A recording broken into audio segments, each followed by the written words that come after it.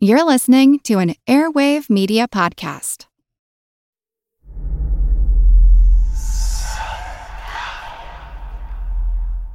Hey y'all, spooky season is here.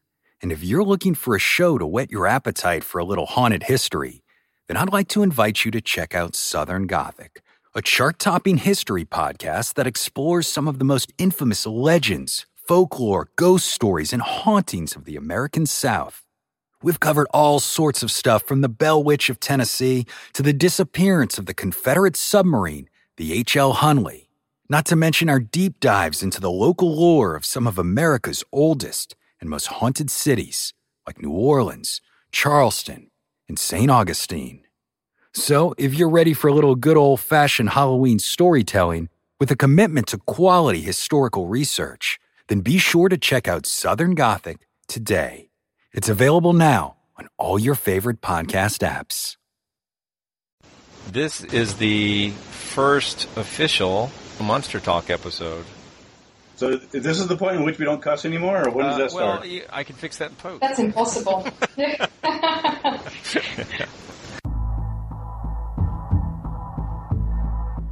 actually quite unlike anything we've ever seen before. A giant, hairy creature, part ape, part man.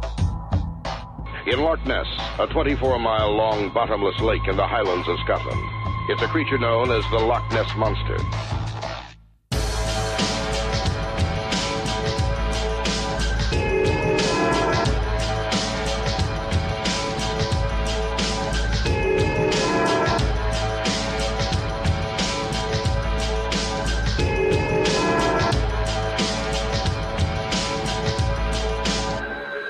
Monster Talk. Welcome to Monster Talk. Monster Talk's an audio companion to the website monsterscience.org, where we're collecting science articles that deal with monsters.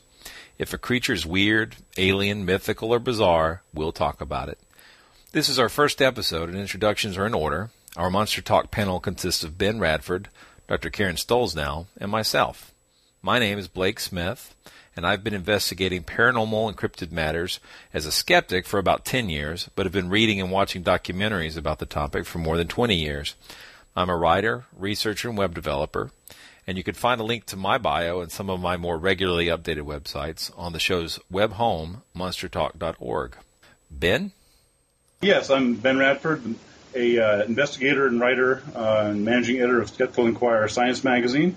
I've been interested in cryptozoology and all its various manifestations, from chupacabras to lake monsters to Bigfoot, you name it, for over 10 years now. And my last book, which was co-authored by Joe Nickel, was Lake Monster Mysteries. And so I've spent an inordinate amount of my time looking into lake monsters and cryptozoological things. I'm Dr. Karen Stolznow, a linguist with a background in anthropology and history. I'm an investigator of pseudoscientific and paranormal phenomena from a skeptical and scientific perspective. I've spent over a decade researching and road testing a range of beliefs and practices, including hauntings, psychics, cults, alternative medicine, and linguistic phenomena. I write about my findings for a range of publications and sites, such as the James Randi Educational Foundation SWIFT, for skepchick.org, my Bad Language website, Skepbitch blog, and my Naked Skeptic web column for the Committee for Skeptical Inquiry. I live and work in the San Francisco Bay Area, but I'm originally from Australia, the home of the Yowie, the bunyip, and drop bears. Tonight, the monster we're going to be talking about will be Bigfoot, the hypothetical North American ape. And all the variants. And many variants. And our guest tonight is going to be Dr. Todd Dishotel, and we'll give him an intro in just a little bit. So, depending on your point of view, Bigfoot's been a part of American culture either since the 20s with the Ape Canyon incident, or, as I like to think of it, starting from the 50s in 1958 with the Jerry Crew footprints, and then, of course, it came into the big popular consciousness after the Roger Patterson film in 1967. Since then, there's been a variety of sightings Lots of footprints, alleged hair, but no unique DNA evidence or a body or a skeleton or any evidence that would convince most skeptics. And since our panel is composed of skeptics, that puts us in the position of continuing our vigilant skepticism. Absolutely. I mean, it's important to realize that there's no shortage of Bigfoot evidence. The problem is, of course, that it's not good evidence, and so the history of Bigfoot evidence is very closely parallel to the history of hoaxes. Everything from you've got carpet fibers being passed off as Bigfoot hair and transmission fluid being passed off as Bigfoot blood, and take your pick. So. Maybe one day we'll actually get some good DNA evidence, and I hope that'll come up at some point. Now, that carpet fiber you're talking about, didn't that turn out to be buffalo hide? Well, there's actually a couple of them. One of them, the one that I was referring to turned out to be Dynel fiber, which is used in carpets and wigs. That was found, as I recall, by Mr. Freeman, who is, of course, a known hoaxer. That was actually that's actually an interesting case because in that case it was touted as Bigfoot hair for several years, where people thought it was claimed to be unidentified, and it actually took, as I recall, several years before a physicist by the name of E.B. Wynn, W-Y-N-N, who finally identified what it was. Some people had said it was human hair. Some people said it was non-human, unidentified hair. Some people said it was man-made. And finally, this chemist said, no, he figured it out, and it was, in fact, Dynel fiber, again, which is made by Union Carbide. So that, to me, is instructive because, again, here was Bigfoot evidence that was claimed to be hair, and it was, unknown. It was mysterious. It was unidentified. And in the end, it was completely identified. But that didn't mean that for months and years it wasn't quote unquote unidentified. Interesting. And that's what people remember. Sure. Right. Did anyone ever investigate whether it was possible that was from a bald Bigfoot that was wearing a rug? I don't recall if. Good argument.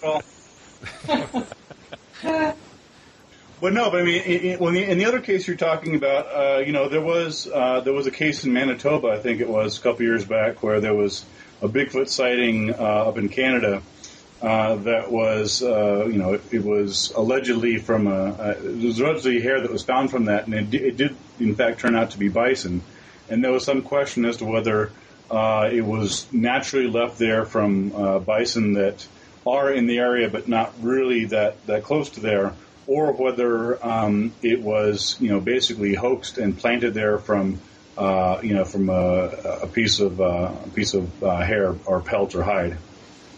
Wow, we're going to have to do probably a whole episode on Freeman. He's quite a character, or was, I should say. Yes, he's now hoaxing Bigfoot tracks in heaven, I guess. That's a real possibility. He's a guest on the Carson Show, no doubt. Monster Talk. Everybody accepts Bigfoot as sort of a cultural phenomena. I don't know if there's been folklore. Yeah, he's in a lot of folklore, and he, from a modern perspective, even things like the beef jerky ads, he's just a part of American culture. That must be a southern thing. I haven't seen those. Messing with the squats, yeah. Yeah. You don't see those in California?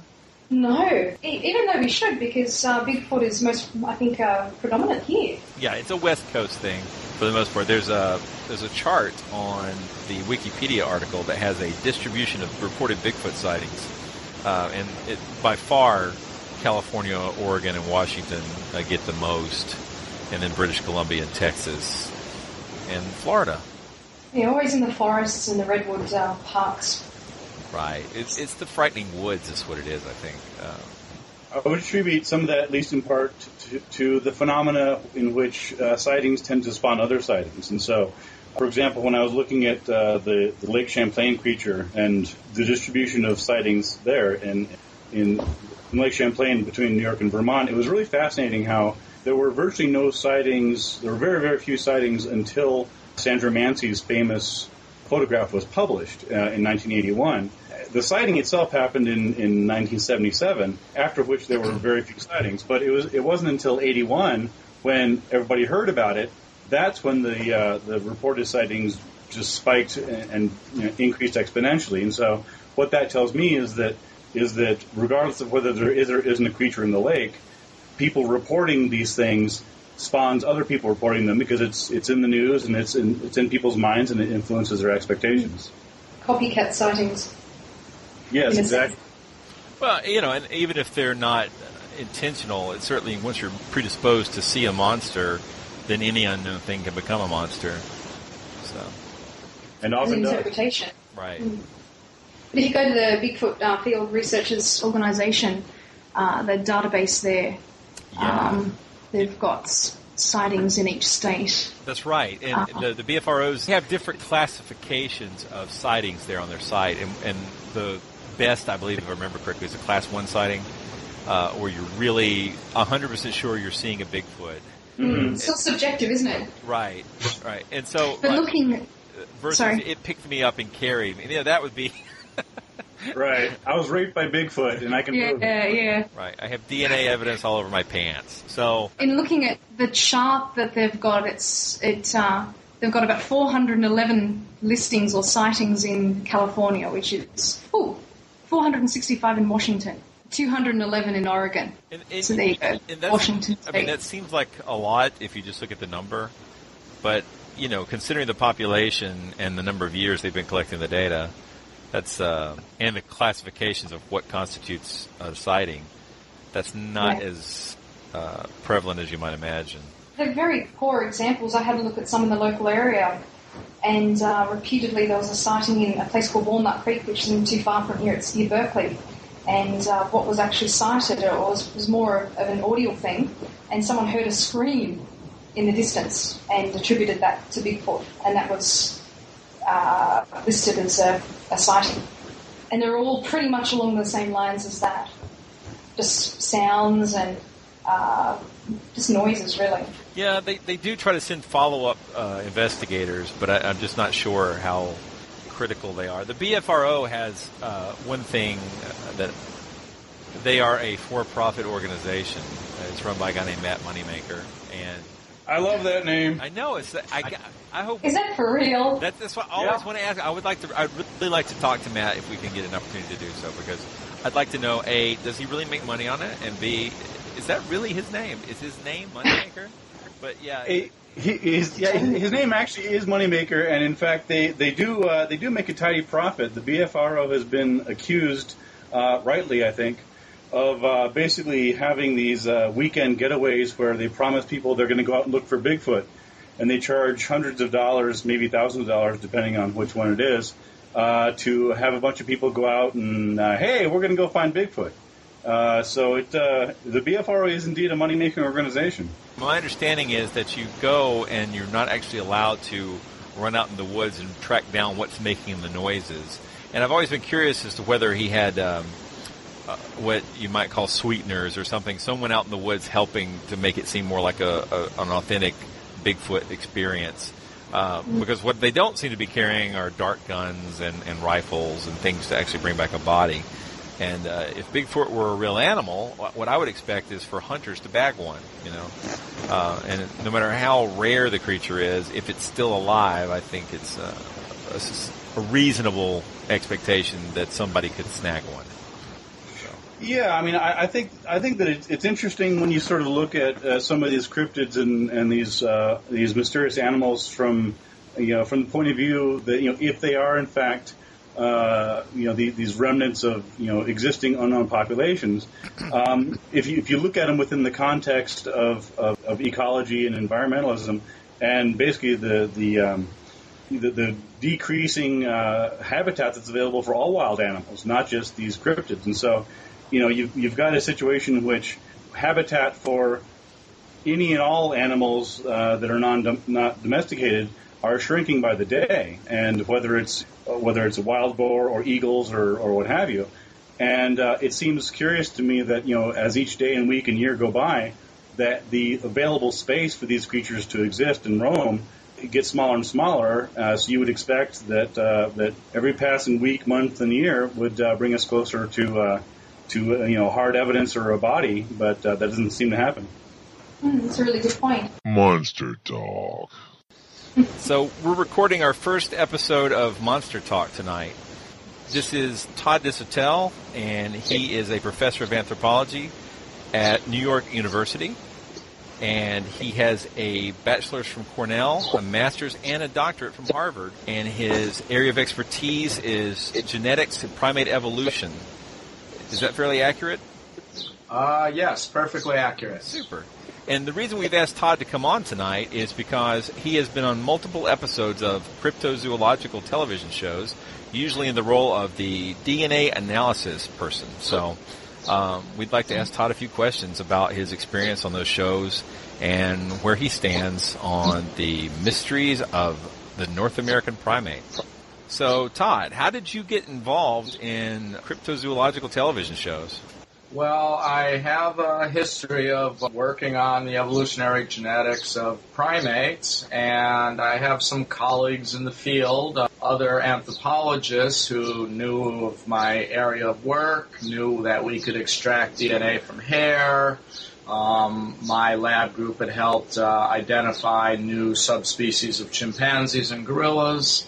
So I think the very first sample, actually, Jeff Meldrum, a well-known anthropologist who has been searching for Bigfoot, got me some samples that we analyzed. Those turned out to be negative, and I continued to go along with it. Although I always told them, I was very skeptical for multiple reasons, but, DNA is DNA. If I can extract DNA and sequence it, I can tell you what it is, or at least what it's not. How does that work? Well, we basically, depending on the source material, which can be, just last week I worked on a DNA stain on some shards of glass, some blood on some glass.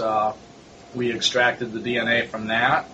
We can extract it from saliva, from tissue and blood, of course. We can get DNA out of hair, even from feces. So when an animal passes feces, some of that animal's cells are shed along with it, and we can extract DNA.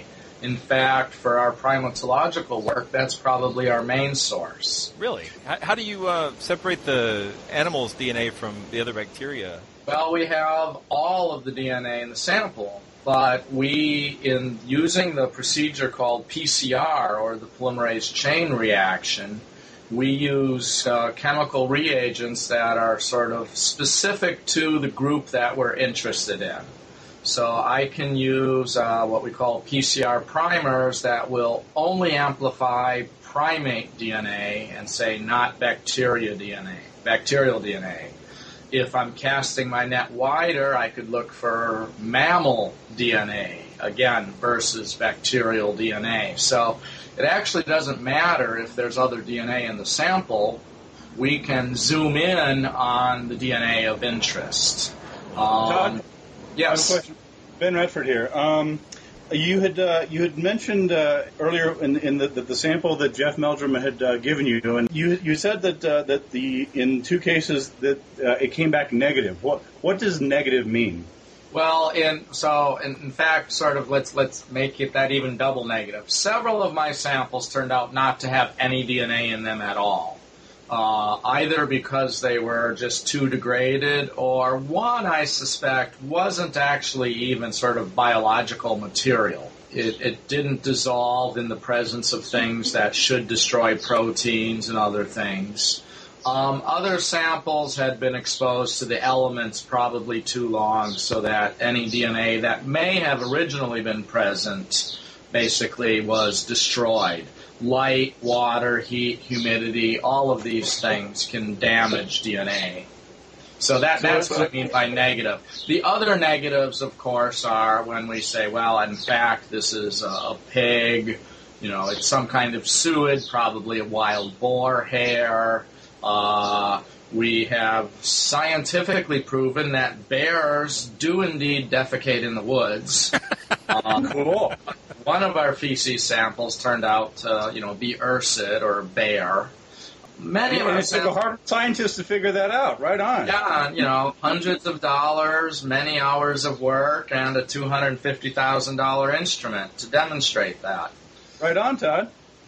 Other samples, probably our most common result, like the one we just got yesterday, is human. And that's either because it was a human who broke into the guy's fridge on the back porch and not Bigfoot, or it could have been contaminated by the people who collected it, or anywhere sort of in the so-called chain of evidence. Oh, that's a great lead into one of my big questions is, if you found Bigfoot DNA, what would you expect it to look like? Well, the other reason I do this is that's an intellectually interesting question that we literally debate in my lab. My postdoctoral researchers, my fellow professors, and I and grad students, we debate this all the time. What would it indeed look like? And I've sampled things from Australia, from the Himalayas, from all over North America. And, the lead theories, of course, are that it's clearly primate. There are many people who think that it is basically a remnant population of Gigantopithecus, a fossil species thought to be closely related to orangutans. And that's probably the most common theory. Rush Sirhan has published a book on this. Other people sort of subscribe to this. So if that was the case, what we would expect would be that when I get a DNA sequence from a sample, that it falls amongst the living primates, it falls closest to the orangutans, but is not an orangutan. So that it's several literally million years or at least several 100,000 years separate from the orangutan based on, known mutation rates and so on. Other people say, well, it's a remnant Neanderthal, or it indeed is a Neanderthal population that has survived. So in that case, again, we would expect the sequence to be closest to human, but not within the range of modern humans. And now we actually have Neanderthal DNA sequences, so we could definitively say this falls within the realm of variation of known Neanderthals, of which there's over a dozen different Neanderthals have already been sequenced. And the complete Neanderthal genome should actually be complete within the next year or so. So we can really nail it down if it's a purported Neanderthal.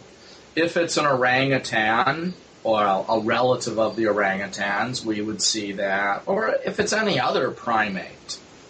The DNA database that we look at is quite full for mammals. So, if it was any other thing, if it was a giant ground sloth, which temporarily go bipedal, but went extinct, 10,000 years ago or more, we would see DNA signature that was related to sloths, but not identical to any. So I think we would identify it. If I had a sequence that I could not explain, I'm perfectly willing to go forth with that. Before I do, I have multiple colleagues who run labs similar to myself who, for many good reasons, don't ever want to analyze samples like this or deal with some of these people. And I can see why sometimes, but I've got agreements with multiple, they will remain unnamed labs, that if I get something interesting, I will send them a tube or a sample and say, sequence this. And I won't tell them anything else. And, if I got two other labs to come back with a sequence that was close to orangs but not an orang, we have, an important finding. And as I like to joke with people, one of the reasons I can do this is, I'm a tenured professor. I can't get fired for dabbling in fun stuff. I came across a good quote of yours from Scientific American, and you said, I go along with this because I'm either doing good science, finding alternatives, or debunking, or I have the find of the century. Exactly. And so, again, I don't have any qualms in working on this. I generally try to screen who I directly work with. My main problem, I guess, is, I try to keep this to the scientific level. And my problem with many of the DNA or the Bigfoot proponents is they're out trying to prove something. And that's not what science can do. If you have an agenda, I want to prove this, you're inherently biased, and right off the bat, red flags, are raised. All we can do is disprove things, and I like to tell my students, we're left with the junk. We disprove every other thing, and we have to just sort of provisionally accept the last thing left. So the hypothesis that we can't prove it, but we can't disprove it, we're stuck with that until proven otherwise. But if you're out there, I'm going to prove Bigfoot exists, you, in my mind, have instantly lost true scientific credibility.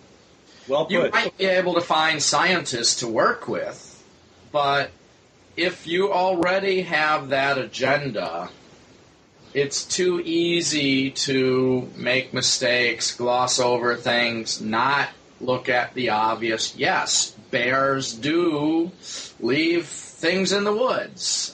Just because you find a large pile of feces, the first hypothesis you generate shouldn't be Bigfoot. Right. What other animal lives here and eats berries and does these things? So... If you hear hoof prints, don't think unicorns, right? Exactly. Yeah. And do you find that that's the bias of most people that you work with? Or not necessarily? The proponents, definitely. They are literally out there to prove something. And, inquiry is great. If you want to go out there and trudge around the woods to look for something, that's great, because you're actually doing something positive. Instead of just, hypothesizing it and writing about it, if you actually go out there and look for it, hey, you're going to get some exercise. We all need that. You might see something neat. Hopefully you'll record the data well. And, you're not going to do any damage. I occasionally worry about so-called Bigfoot hunters. I have had the conversations where my screening method fails me. I actually have, next to my office phone, I have a map of the United States with area codes. And so there are just certain places I just let the phone go to voicemail from.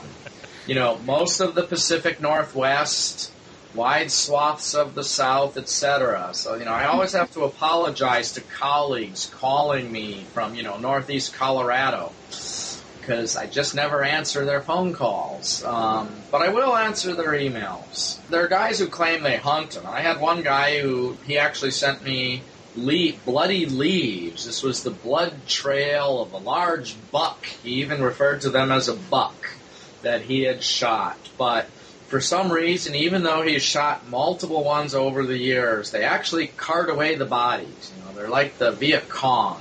You could never actually recover the bodies. Very sneaky. Yeah, but he even told me he's had dozens of sightings, and he would never shoot, a baby or a child or a female. He would only shoot, a male.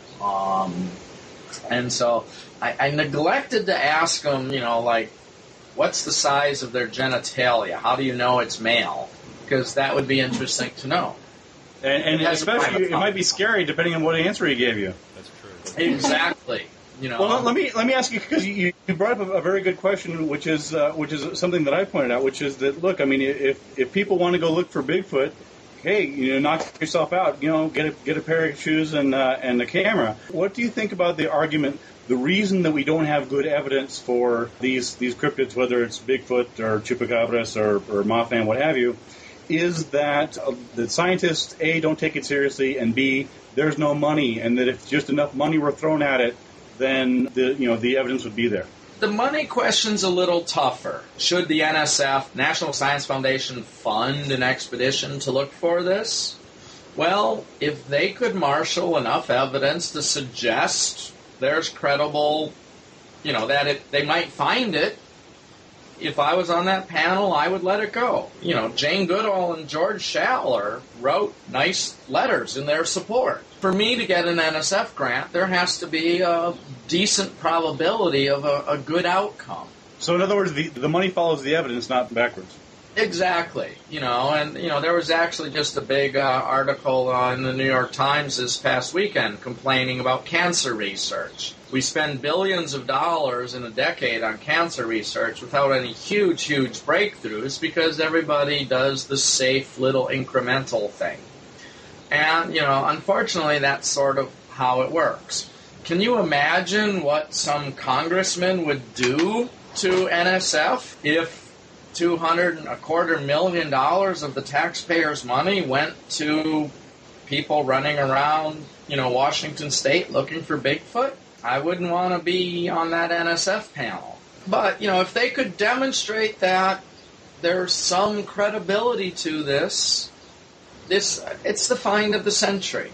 North America, between the number of hunters we have, and I'm now in New York, but I grew up in the Midwest. I hunted deer, rabbit, pheasant, squirrel. I hunted anything that moved for years growing up.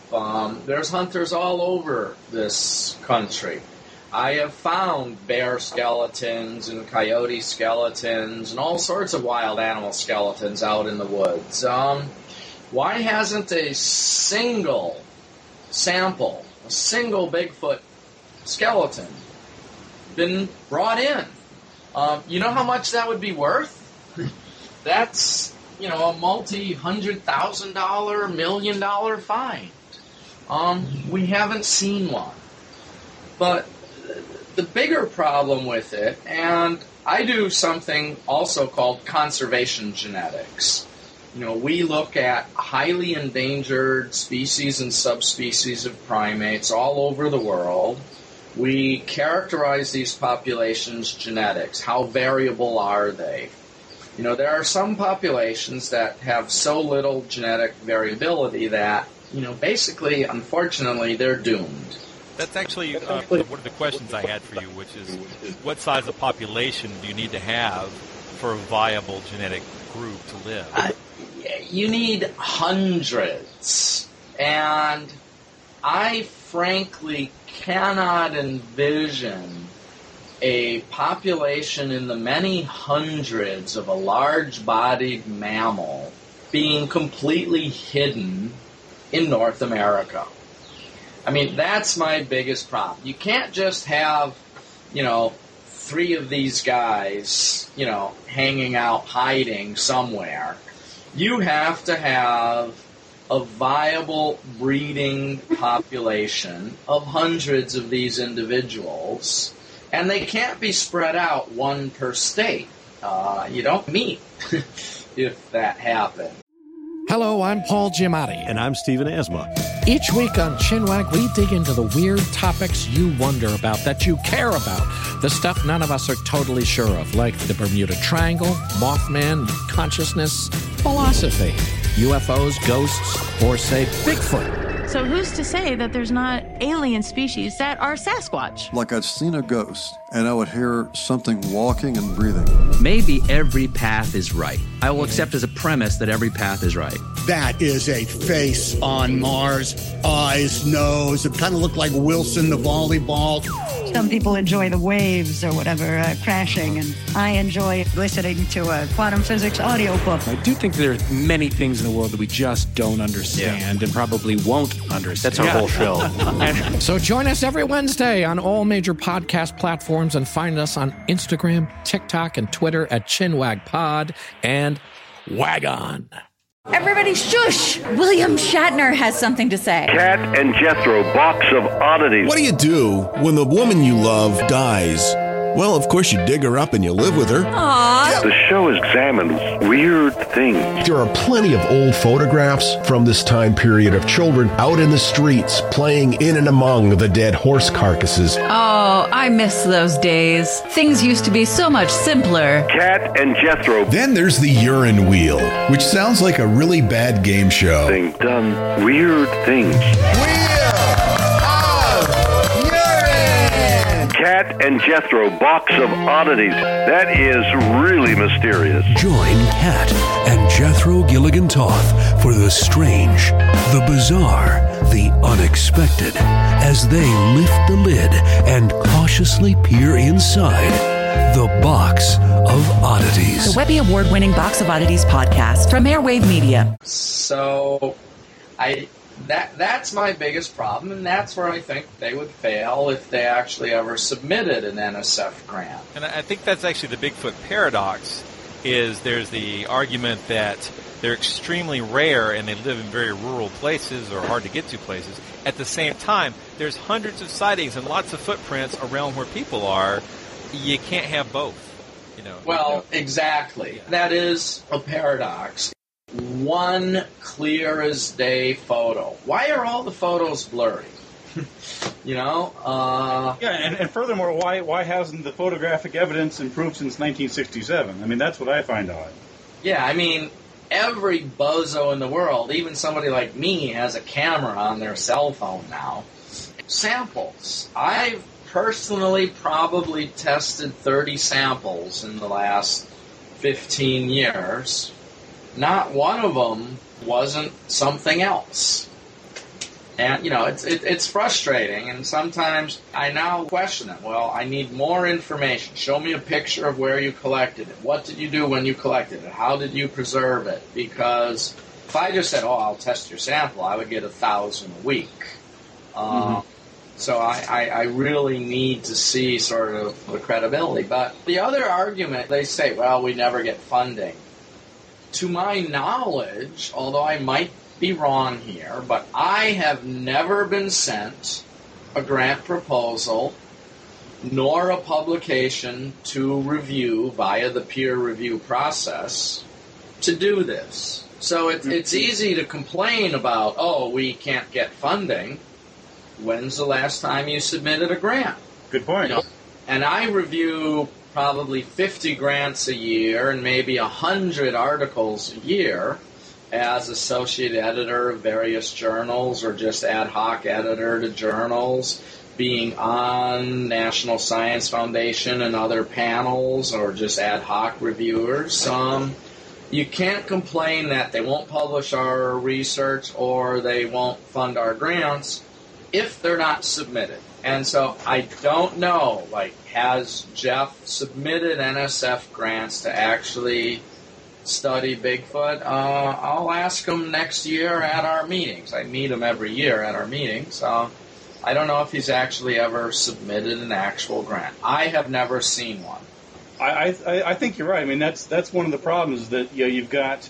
That there's such a lack, and certainly you know this as well as anybody. There's such a lack of rigorous methodology applied to this, just across the spectrum, especially in terms of Bigfoot. So while I genuinely applaud Jeff Meldrum's efforts to look at it, I mean that's great. We need scientists exactly like you, exactly like Jeff and others, to look at this. I mean, I think that we would all agree that the issue of Bigfoot is a legitimate subject of scientific inquiry. But the problem is that there, as you know, the quality of the research is so far below anything that would be published anywhere.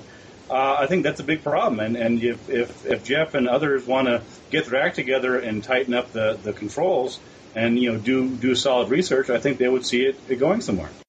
If somebody put a grant proposal forth and asked me to be on it, I would put my name down as saying they will send their samples to me. Here is the protocol that I will use to test them, and here is how I will present the data. I will give my interpretation of the results, but the data won't lie. So if a credible person wanted to say, we're going to go look, we're going to collect samples, if I can meet my costs, I'll analyze those samples for them in a grant proposal. That sounds great. I mean, that's exactly the sort of thing that they need to hear, so that the next time they say, oh, well, Jeff, no one takes it seriously, it's like, well, here's one right here.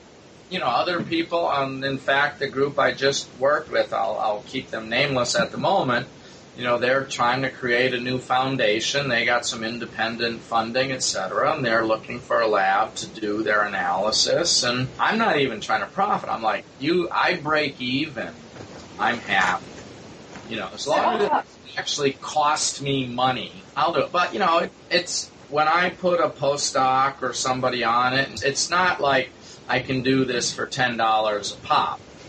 There's real costs involved, but I'm willing to do those at the break-even point. How much does an analysis... Sorry, go ahead, Karen. Sorry. I was just going to ask, you said that you've tested 30 samples so far. What made those good enough examples for you to want to actually test them? Well, some of them probably weren't good enough, I'll admit. Once you establish a relationship, say, with a producer from a TV show, so the first sample he gives you, they have this great story, they have, photographs and stuff. You're like, well, I'm skeptical, but I'll do it for you. Once you sort of have a few pints with the guy after the shoot, and he calls you up a month later and says, hey, I got another sample, you might be more willing to do it than you probably should if it was a cold call. But others, it was, I looked at the samples like, well, that sample looks like it's in great shape. There's fresh red blood there on that glass, and they quickly scooped it up, put it in the freezer. I will be able to get DNA out of that, whatever it might be. Sometimes when they're like, oh, we got this handprint on a window 8 feet off the ground that's been there for 6 months in the Florida sun, I'm going to say, there's no way it's going to work. It's just not worth the time and effort. I'm not going to take people off real science projects to do a complete whim. But if there's a sample that looks like it could actually yield DNA, I'll do it. Because just many samples won't. There's not a chance in hell that they're actually going to have viable DNA, and so I don't even want to bother with those. And if the story is interesting, I might go for it. Or, again, if I have a relationship with the group. I'm sure people who... I don't want to keep harping on Jeff. No, it's okay. The person I've worked with. When Jeff asks me to do something, I do it. Because we're friends and we have a relationship.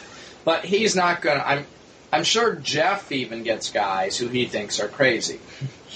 He's not going to pass them on to me. I count on my friends and colleagues and other people to screen, if you will. When DNA results come back inconclusive or unknown, what exactly does inconclusive or unknown mean? If it's a sample that literally just did not yield any DNA, and I can say nothing. I can say I could not get DNA out of this sample. So it doesn't mean it's a mysterious creature, it just means that you couldn't get anything out of it. Right. If I've gotten DNA, I have never had a sample that I couldn't say what it was. So I've never had the, wow, this is a DNA signature never before seen by humans. I have never had that. The database is pretty full. The worst I could do is I could say it's avian, it's reptile, it's mammal, or it's bacterial. But that's assuming I have DNA. And that at least narrows it down. This is kind of a nerdy question, but if you don't mind going deep for a minute, how does the actual database compare samples to known samples? Is it like, does it do it at the ACGT level? We literally compare the individual nucleotide bases and look for basically a percentage match. Modern human, all of us on the planet today, we're about 99.9% identical. There's only about 0.1% difference amongst modern people today on average. And so if I get a 99.9% match, it's modern human. And in fact, we've screened so many modern humans, I can usually tell you roughly to which group it belongs. On the other hand, depending on the region of DNA, we're anywhere from 98 to 99% identical to chimpanzees. Maybe about 97% to gorillas and 95 or 96% to orangutans. So it's literally a direct match. And if it's questionable or close, we sample another region of DNA and get sort of independent confirmation of that. So if you have one little region that's 99%, you're like, well, is that human or chimp?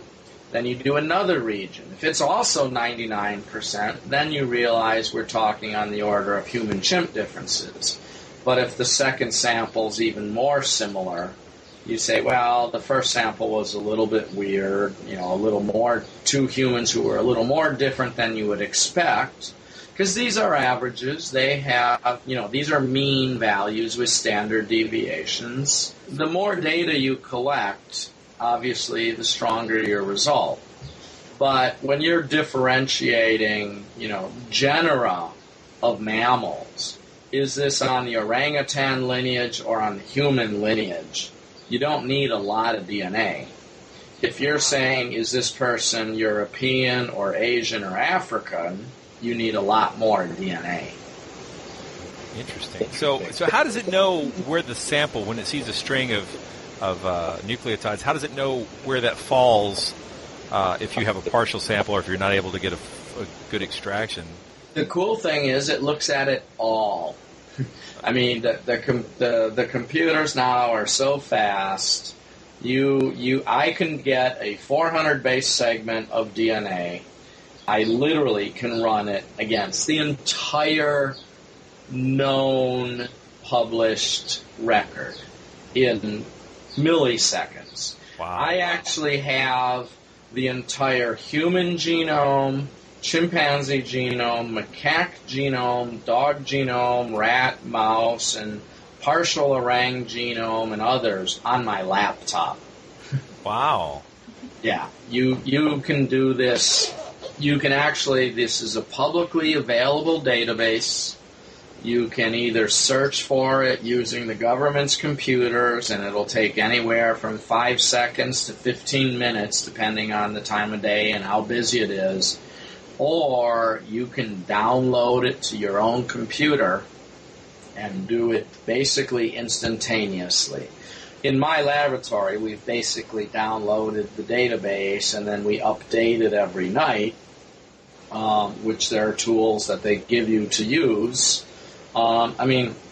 This thing, it's called GenBank. It's the National Institute of Health, the NIH, pays for this large international database. It's the ultimate Freedom of Information Act source. It's like everything that's published and everything the government's paid for is there almost instantly. That's so cool. So you can search everything in a matter of seconds to minutes. And again, if I suspect it's primate, to make it go faster, I'll say only look at primates. But I could say look at all of life, and in 3 minutes it will have searched every nucleotide, every A, C, G, and T ever known. It will look for and see if I get a match. Wow, I love it. How do you go from let's say if DNA is analog, how do you go to the digital mode? The machines do that for you? They spit out the letters? I mean, how does that work? Yeah, it'll basically, well, in fact, DNA is digital. If you really think about it, it's, instead of being binary, it's got 4 bases. So, I mean, DNA is inherently, it is A, C, G, or T at an individual spot. There's no intermediate. So, and then you just have to, if you have 100 of those in a row, you match that string of 100 of them against all of the known DNA, and you get a result back saying 99 of them match. You focus your energies then on trying to figure out what that is. But, you know, if it's just 99 out of 100, like flipping a coin, now you're going to want to do 1,000.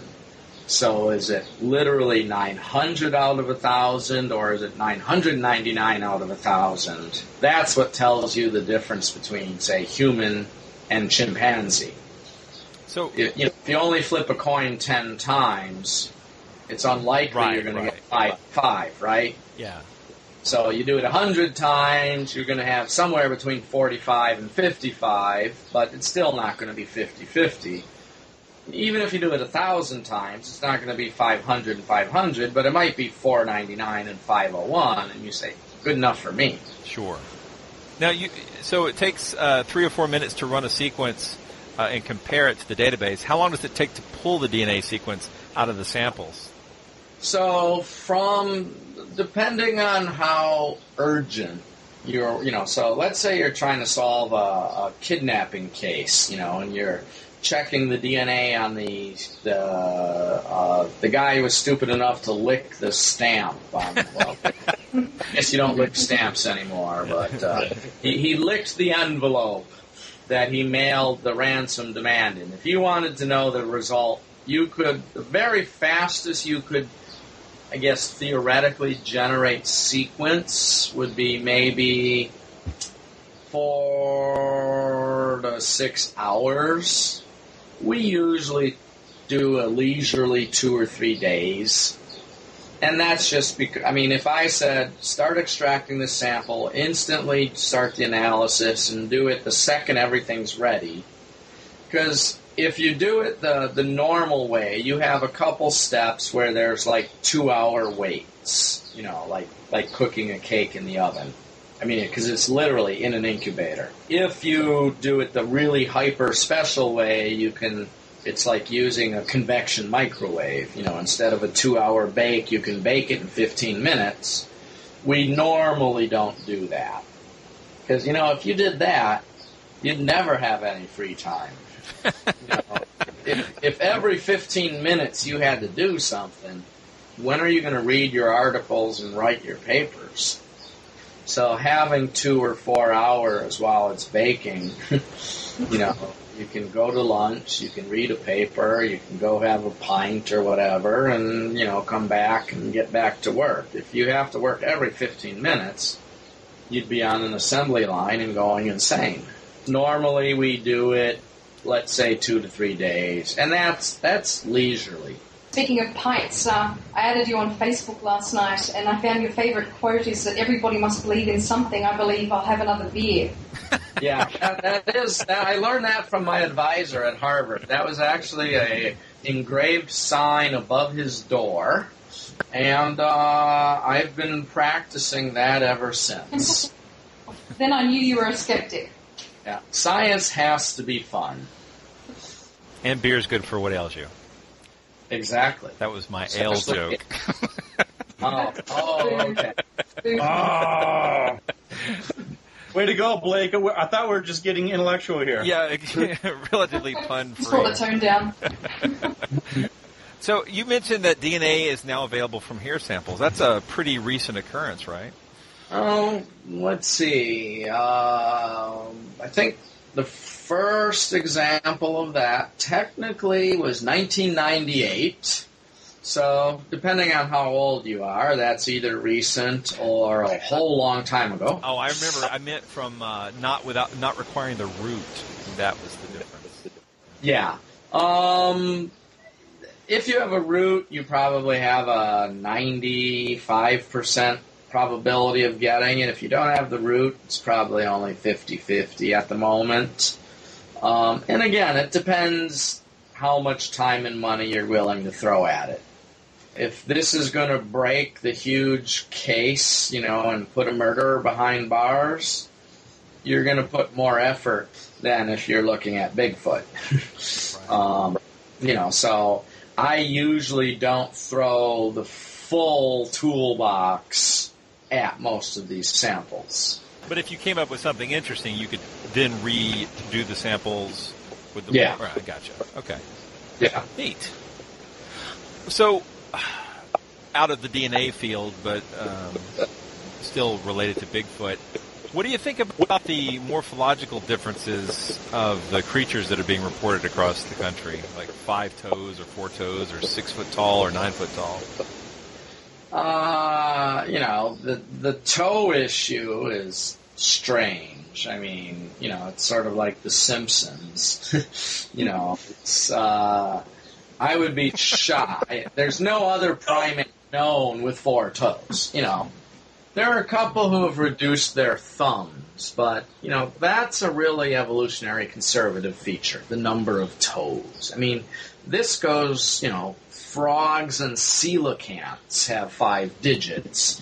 This is a general vertebrate trait. Unless you're becoming a unicorn, well, any horse, and reduce the number of toes, I can't imagine a primate reducing it down to 4 toes. Height, hey, I can look in my household, different, anywhere from 5 foot to, 6 foot. Seeing a 6 foot one versus a 9 foot one, I have trouble with a 9 foot primate personally. They would be really big. Well, the Gigantopithecus, if it's supposed to be somewhat like an orangutan, I've only seen them pictured there's kind of a famous model that shows one standing upright. I actually just gave a lecture out at the University of Iowa where they actually have one of those original models there. I just don't, that seems It's likely they weren't that big, first of all. They had really big teeth and jaws, but I doubt if they were 9 feet tall. I would be shocked if they broke 6 feet.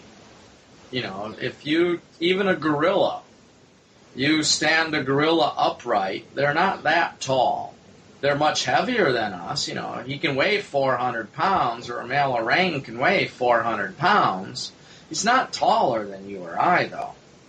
So, just because you have gigantic teeth and great big jaws doesn't necessarily make you 9 feet tall. It means you have great big teeth because you're eating something, that requires all those forces, and you have a big jaw to hold them, etc. So I don't imagine that they were huge. If a primate would evolve, into Bigfoot, I don't think they would be that giant, except for the fact that they have big feet. But I have yet to see a Bigfoot cast or whatever that hasn't been proven to be fraudulent. If you call it Bigfoot, when you make the footprints, you make them big. Yeah. Yeah. Well put. If we called it Littlefoot, I guarantee you there'd be a bunch of tiny little human-like footprints all over the place. I've actually helped analyze those. The orang pendek from Borneo, Sumatra.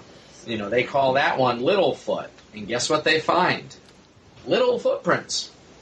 There you go. We're going to have to do another show on that, too, yeah. Wow. So didn't you do some tests on the orang pendek and find human DNA? Yeah, but again, that's what would fall under inconclusive.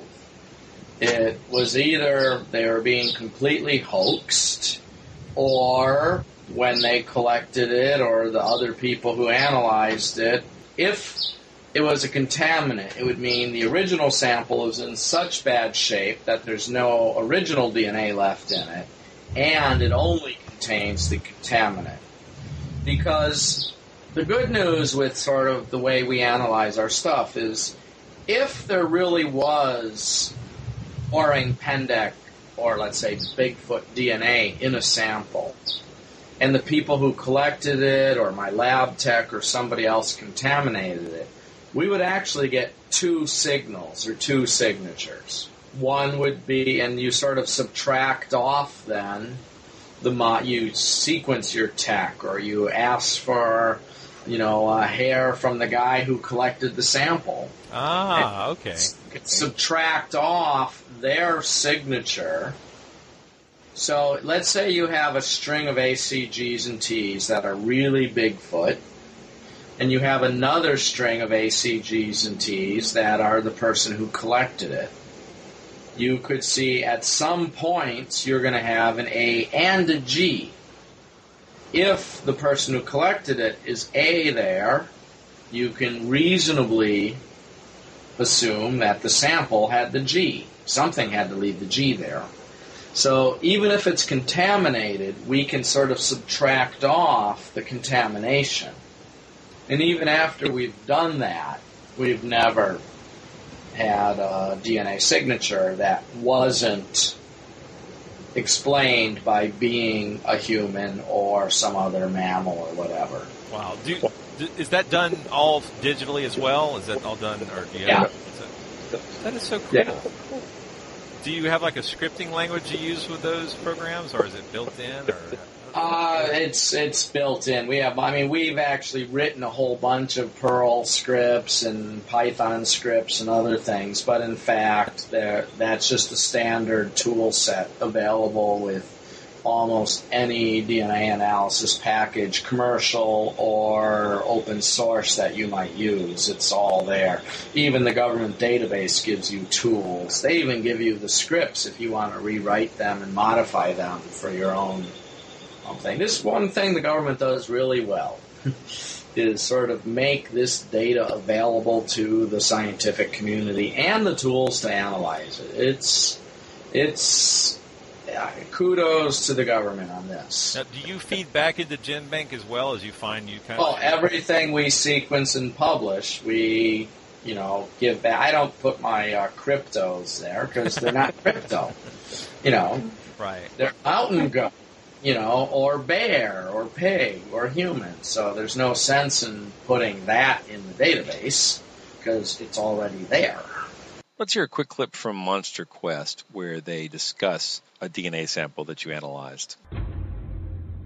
Mitochondrial DNA is the most accurate method known for species identification and should be able to pinpoint whether the hair sample is that of a man or a non-human primate. Once we can recover DNA, we can amplify it, make billions of copies of it in a matter of hours in the laboratory, and then we can sequence those copies. We can determine the exact linear sequence of the DNA bases, the A's, C's, G's, and T's. Once we have those, we can compare them to a database of basically all the known living organisms on the planet today. But Professor Disotell has hit a wall extracting DNA. We actually did not get DNA. So in a sense, I don't even have a result. There was not DNA present in the material given to us. Either that material was so degraded that any viable DNA within it had basically been destroyed by other organisms or by nature, or those were not biological samples. Dr. Kurt Nelson also has been doing DNA tests on the blood, hair, and tissue samples and suspects there is an unknown substance or inhibitor present that is interfering with the DNA extraction. Nelson must first identify the inhibitor and then remove it from the sequence. The inhibitor has been identified. The galvanizing on the screws was mixed in with the animal DNA. Nelson can now nudge DNA from the purified samples. The scientific evidence at this point is suggesting that there really is an animal there. I cut it out, I repurified it, and I amplified it again using the same primers. I got a very strong reaction when I did that. And the reason was that I had gotten rid of the inhibitory stuff by running it out that way. And I found that it was identical to human DNA, except it had one nucleotide polymorphism. That nucleotide that was different was a difference that is shared with chimpanzees. I got DNA that was primate DNA, and I knew that I might be looking at the DNA of a Sasquatch. Now, this is not going to be a well-constructed question. I apologize, but the Canadian screwboard DNA. My understanding was that after you didn't find anything, they came back and took it to a different place and had different filters and were able to track something down. How to be polite here. I actually eventually received those sequences. They were, I can't remember if it was 1 or 2 bases different from human, but again, you and I might differ. So my interpretation of that result was, with very careful and selective editing, a 1 base difference in that region is still a human. This might not be you, it might be the guy down the street. So I honestly think that particular example was just an example of laboratory contamination. And that I can't tell you how often that happened. Our methods are so sensitive that, one molecule that you sneezed out last week on the tip of your pipetter might be the one that you end up analyzing. So the Canadian example of, we were very careful with it. I honestly don't think that 1 base different sequence, which falls completely in the realm of modern humans, and that was what was edited out. I analyzed that sequence as well. I found there are humans with an identical sequence to that. The human sequence that they tested it against was 1 base different. There are other humans with exactly that same signature. And so as always, it just depends on what you're comparing it against. Right? Exactly. Again, what do we mean by the human? Is that, Yao Ming or, Vernon Troyer, Wow, good choice. Yeah, interesting. Is it the tallest guy you know or the shortest guy you know? Who's human? They're both human. We're variable. Wow. Well, this has been really great. You guys have any more questions, Karen or Ben?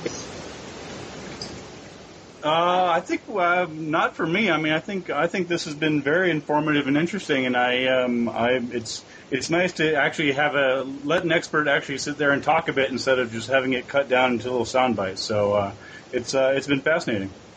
Yeah, I think that was going to be my question to basically ask or to say that you seem to be the token skeptic on Monster Quest and that you're only afforded sound bites. Is there anything that you've ever said that was critical or revealing that was edited out of the shows? All the time. Seriously, all the time. Should have predicted that. And, it's actually, I've learned a lot, because there is not a sentence you've ever seen on one of those shows that didn't go through 6 or 7 takes. My 2.5 minutes on the average show usually goes from about 8:30 in the morning till about 6:30 at night of actual shooting. A lot of it's trying to get an egghead geek like me trying to say it in English, so that people can understand it who aren't expert in the field, But yeah, I know the game. These guys are also trying to make an interesting show, and I'm more than happy. Hey, I get to talk about evolution on television to the masses, which, not a lot of, the E word doesn't get mentioned often enough. That's true. On the news and Amen. so on. So that's one of the reasons I do it. But, and I know some of these guys, and I'll say, we've had to rephrase answers to, where I can say, well, hey, I don't really think this, to, well, the data doesn't show that, so maybe it's still possible. And in fact, that's technically true. You know, we're real humans too. I don't have irrefutable evidence to say Bigfoot does not exist, because there is no such possible evidence of that. You know, that's not science. That's a positive answer. I cannot say Bigfoot does not exist. I can say no evidence to date has revealed the existence of Bigfoot. Therefore, it's possible. And that's how they always want to end the show. Well, this test didn't prove it, but it didn't disprove it. But, you know, again, you can't disprove something. Right. Yeah, they always like to, to exploit the fallibility of science and the fact that nothing in science is ever definitive. And so, as long as they can get someone to say, well, you know, this isn't definitive, then there's like, well, you make up your mind, you know? Right, exactly. And you called it the fallibility of science. I would turn that around. That's the strength of it. We're not religion. We're not belief. We're not infallible. That's why I'm a scientist. And that's why we support skepticism, exactly. So we think that's the best way to look at these things. And you sort of invoked a little rule. I don't know if anyone else has come up with it, but it's the your screen time on paranormal shows is inversely proportional to your skepticism. So yes. Oh, absolutely. Shows where I was extraordinarily negative, it's down to, I think my record is like 48 seconds. Oh wow, Ben, he beat you. Look at that. That's pretty good, man. That's remarkable. Yeah. You're doing well. The better ones are when they sort of, you know, the camera's rolling, but they're no longer asking you about your own area. They're just asking about other stuff, and that gets on it. My last show, I am talking about archaeology and architecture and astronomy, because they asked me the question. Well, I just gave my opinion. It wasn't a scientific opinion. It was what I thought. And that's what actually made it. Not one of my DNA answers made it. Only my architecture and astronomy questions. Well, I have to say, this has been really refreshing. I really appreciate you taking the time to answer all our questions. This is great. We really want this to be an opportunity for people to get out the skeptical viewpoint and to get out the real science. Because, I mean, honestly, this stuff is amazing. I mean, you talked about just DNA analysis for a little bit here, and I can already see we could easily talk another hour about the ethical implications of what human DNA means to crime and all these sort of things. I'm sure you already run into that, but I mean, it's just the science is so much cooler than just is there a giant ape in North America? So. Yeah. So guys, get a TV show. Yeah. Working on it. Yeah. I now know some people. Let's talk. Okay. Well, all right. You let us know. Thanks a lot. Okay. Thank you. Thank you. Hey, take care. Thanks, okay. Bye. Good night. Bye. That was excellent. He's fascinating. Wow. Yeah, that was really cool. I'm really happy. I had hoped that he was way more skeptical than he was coming across on television, and that was dead on. That was awesome. So. Well, he wasn't coming across much on television. They weren't giving him much airtime in comparison to everyone else. Exactly. So, yeah, this is great. Yeah. Thanks for listening to Monster Talk.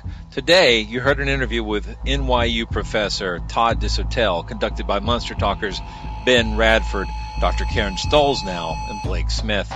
Music today was provided by Peach Stealing Monkeys through the PodSafe Music Network. Thanks to Mrs. Dr. Atlantis, especially if she's actually listening.